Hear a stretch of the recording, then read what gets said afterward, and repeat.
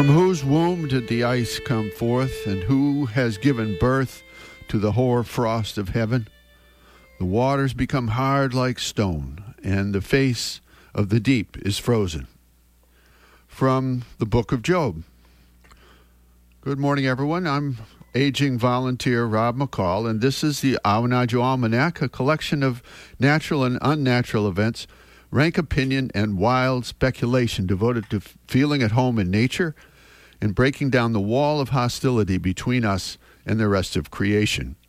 This is the Almanac for November 30th to December 7th, 2012, the last quarter of the Beaver Moon coming up. Here are some natural events for this quarter moon. In the Millbrook this past week, in a back eddy below the Little Falls, just upstream from the elegant new bridge on High Street, was a spectacular and rather rare natural event. Several dozen discs of pancake ice, formed by the alchemy of water and cold air, were swirling round and round in the black water, turning like so many bright full moons in a midnight sky. They were a dazzling sight, the dance of the planets. A mountain report, a frosty climb up the Osgood Trail this week under a smoke-gray sky spitting snow, showed that the cold is slowly getting a grip on the mountain. The ground is frozen solid in most places and thumps like a drum when struck with a walking stick. The small brooks are still trickling, but the pools are varnished with ice, and sharp frost crystals push up along the banks. The trails, too, are now icy and a bit treacherous in some places. Near the summit, I thought I heard the sound of children's happy voices coming through the woods to the north, and wondered what youngsters could be doing on the chilly heights so early in the day.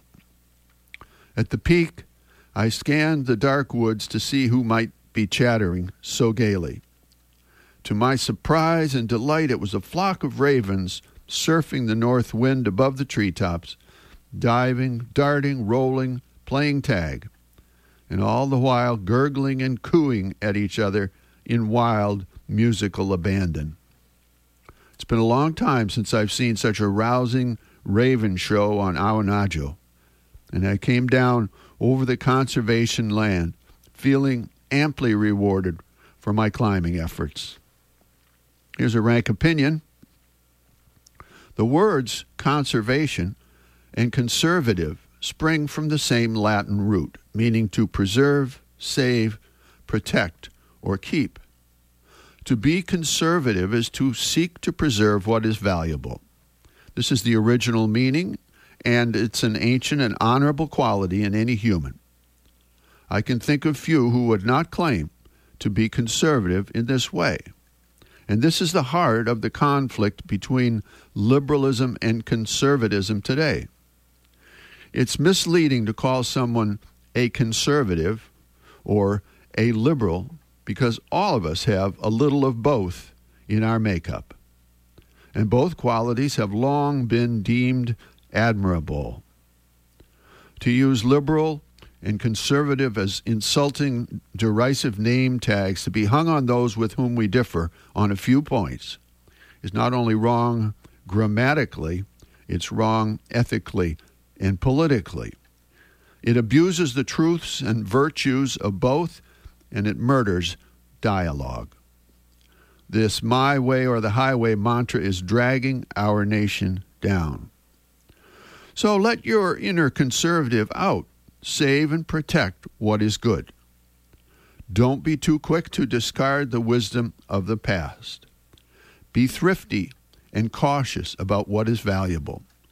Be faithful to your family, your friends, and your country. President Eisenhower, who's been getting quite a makeover recently, reportedly said, "Be conservative when it comes to money and liberal when it comes to people." This is good advice, showing that a good person can be both. Maybe that's why we liked Ike. Now let's take it to heart, stop the childish and useless infighting, and move our country and all our people ahead together. Finally, a couple of seed pods for you to carry around with you this week. The first one from Dwight D. Eisenhower. Every gun that is made, every warship launched, every rocket fired signifies in the final sense a theft from those who are hungry and are not fed, those who are cold and not clothed. And from Ambrose Bierce's Devil's Dictionary, 1911. A conservative, one who is enamored of existing evils, as distinguished from a liberal who wishes to replace them with others.